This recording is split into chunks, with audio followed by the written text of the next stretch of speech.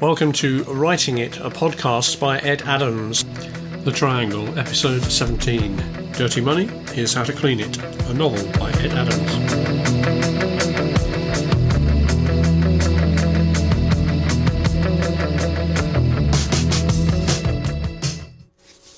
Manners makes a new friend. Manners had wondered for several years about what would happen if ever anyone made him an offer he could not refuse. An offer to insulate him from the complicated life he had led since he left the army as a hero. He had not intended to get involved in semi-military protection of high-end criminals, but there was a buzz related to the activities unlike anything he could get in Civvy Street. He had been through several typical jobs after his honourable discharge from active service. He had asked directly about working through further special services, but there had been budget cutbacks that meant the best he was able to do was get outplacement, which led him to a mid-ranking job in a bank. This role had been madly inappropriate, and through an ex-contact he had ultimately fallen into his current line of work. It had a lot going for it: travel, excitement, use of his skills, and reasonably good money. But Manners knew that he was reaching the end. He had plenty of experience, but there are other Armani-suited professionals now on the market. There were slim-waisted girls with high-caliber protection skills and large-caliber guns. He needed to move to a new plan, and Darren Collins could be it. "Let's talk," he said, putting Collins into a chair, showing him a large knife which he slid from behind his jacket, and then saying, "Do you have some coffee?" For an hour over 2 cups of coffee, Manners and Collins discussed a new business arrangement. Collins had money stashed away from the business he had been running. It was mainly the money that had caused the Arabs to challenge him when they'd visited his office. Collins had not been losing money, he had been swindling extra funds which now formed the basis of his escape parachute. "There is so much money I have a problem hiding it," said Collins. "Yet it's only a small proportion of the money which the operation has been trafficking." "You can almost name your price," said Collins. "I need to be invisible. I need someone who keeps an eye on whether anything is showing or anyone is showing interest in what I do, and maybe some invisible protection." Manners understood. It was the type of silent protection offered to ex-presidents and senior politicians.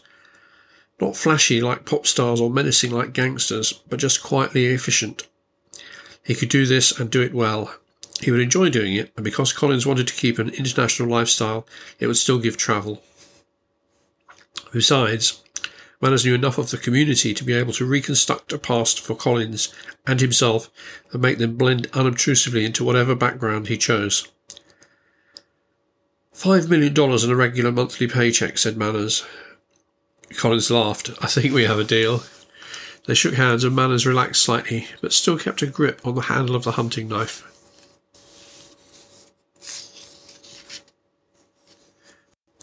Hammered out.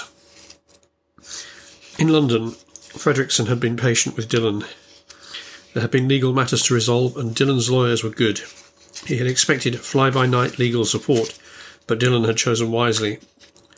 The main terms of the deal were hammered out, without significant changes, and they were at the point of signing, along with an individual schedule to handle the first few days of the process, during which the new systems and legal entities would ramp into production, along with initial transactions flowing through the system. They had arranged to meet again, this time in a secluded office in the centre of London, close behind the law courts. Fredrickson was amused to consummate their deal so close to the traditional legal powers of the United Kingdom. The deal was far from conventional. Fredrickson was ostensibly alone for this meeting also, but had nearby backup in case anything untoward was suggested. Dillon had arrived with legal brief in tow, and probably also had people out of sight. For the central part of the meeting, it was Dillon and Fredrickson. For the signatures, additional legal support attended for both parties. The papers were signed, and a new node covering around half of the old Collins empire was created. It would take another 3 days for the system to reach capacity. Dillon left instantly a multi-millionaire and with a rate of personal growth of wealth outstripping most people on the planet. Fredrickson smiled, another cog replaced in the broken machine.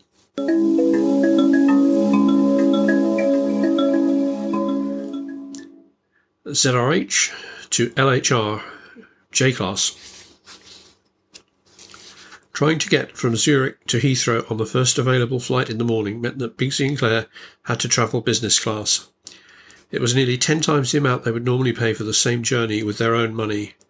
Nonetheless, they were pleased to get seats and pleased to be able to spend a few minutes in the British Airways lounge at the airport. In hardly any time, they were back in London. A bright early morning giving a view of the one-time London Millennium Dome, now sponsored by a mobile phone company, and a clear landmark of London from the air.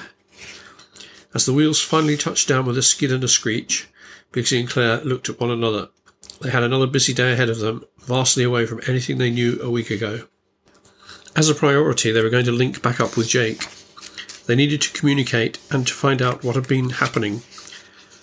After the seatbelt lights binged out on the ground, Bigsy flipped his phone on and called Jake. A few rings and Jake answered. "Where are you?" inquired Bigsy.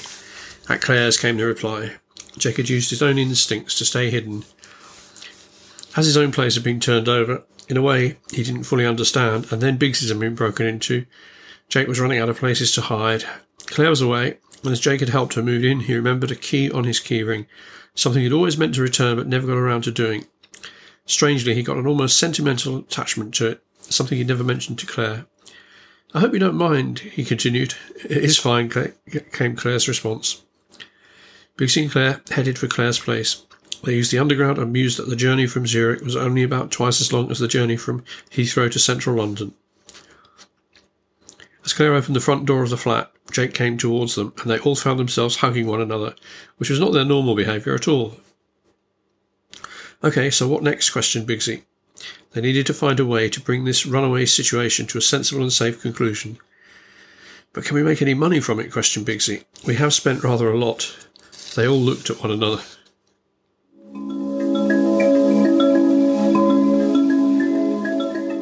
Faux synchronization. The Security Services message passed to GCHQ triggered some other events. As well as the 4 Arabs travelling to London, it also logged Fredrickson's move to London. This created some serious speculation that something would be happening. The Serious Crime Unit had been notified because of the suspected links of the 4 Arabs with oil shipment-related crime, and the separate investigations about Fredrickson related to his relationships with suspicious business practices. Fredrickson was, himself, open in his movements, and the SCU had never been able to directly link him with any of the situations that had occurred in the past. It now looked, however, as if there was a synchronised approach of both groups to London. Of course, the real reasons for the link were not related to Fredrickson, but had been the effect of Amelia Brovey's phone calls, but this had heightened the sense that there was something about to happen. In a separate investigation, UK Customs had picked up a key Russian entering the UK and seen that 2 others accompanied him. The whole entourage from the Cannes meeting with Amelia Brophy were in London because 2 of them had flown from Cannes earlier in the week to attempt to eliminate Jake Lambers. Converging on London now were both the Saudi Arabians and the Russians. They were known by the UK authorities and both planning to meet Brophy separately in the same restaurant in Kensington. The authorities considered that there may be a meeting between the Arabs and Fredrickson and were going to take no chances in case of foul play during the session. A separate trace was in progress towards the 2 Russian assassins who had killed the police officers Truman and Green. Death of a cop was particularly bad in the eyes of the London police, and so the heat had been turned up. The Vauxhall car damaged at the crime scene by the Russians had been discovered, and because the Russians were expecting a more straightforward getaway, they'd been much less careful than they should have been about breaking into the car. They made the most basic of mistakes by leaving clumsy fingerprints on the vehicle. These had meant the Russians could be identified. Both already had diplomatic status in the UK. Their biometric scanning was on file, and so the police had been able to identify them both. Because of the level of suspicion and linkage to the murder of 2 police officers, special powers were granted to set up a 5-person tracking operation on the 2 Russians. The botched job Russians had not suspected the hunt which was in progress.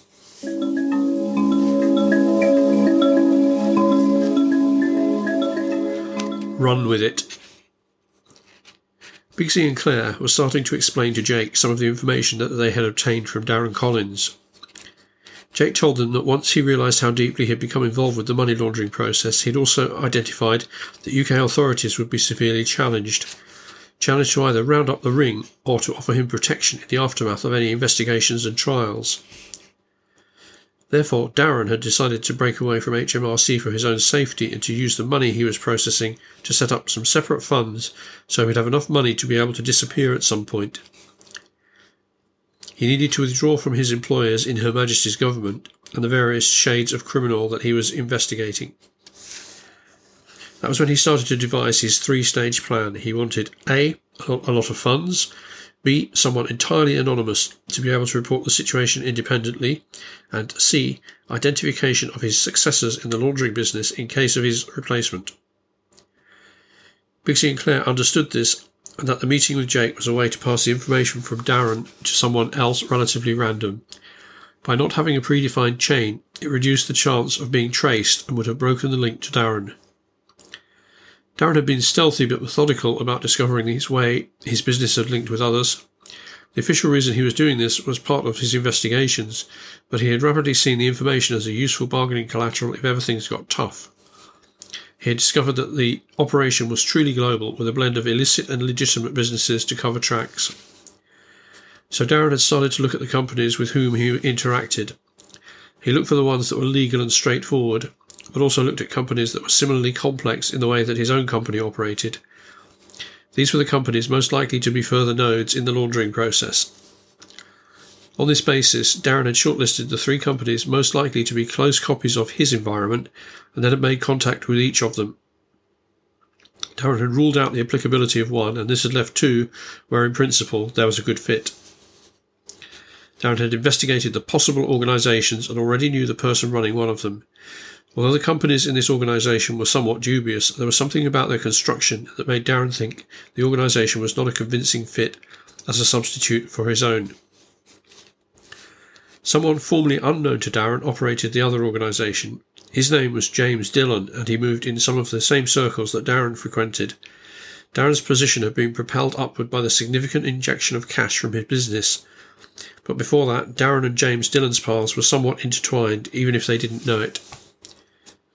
Darren had worked out that Dillon was probably a target for a similar role to the one he played. He didn't know how it would work, whether Dillon was in waiting, perhaps already recruited, and maybe even operating on a small scale. As someone on the inside, it had been made very clear to him that he should not ask questions or try to find out who else was involved, or how processes out of his own companies would operate. That had made Darren Collins' job much tougher because he had needed to find out about things he had been expressly asked to avoid. His information was somewhat inconclusive, but he had told Bigsy and Claire his suspicions and supplied them with a large amount of data about the companies operated by Dillon. In the discussion in Zurich, a simple deal had been cut. Collins had handed over the information which he had, related to what he supposed was the creation of the new node.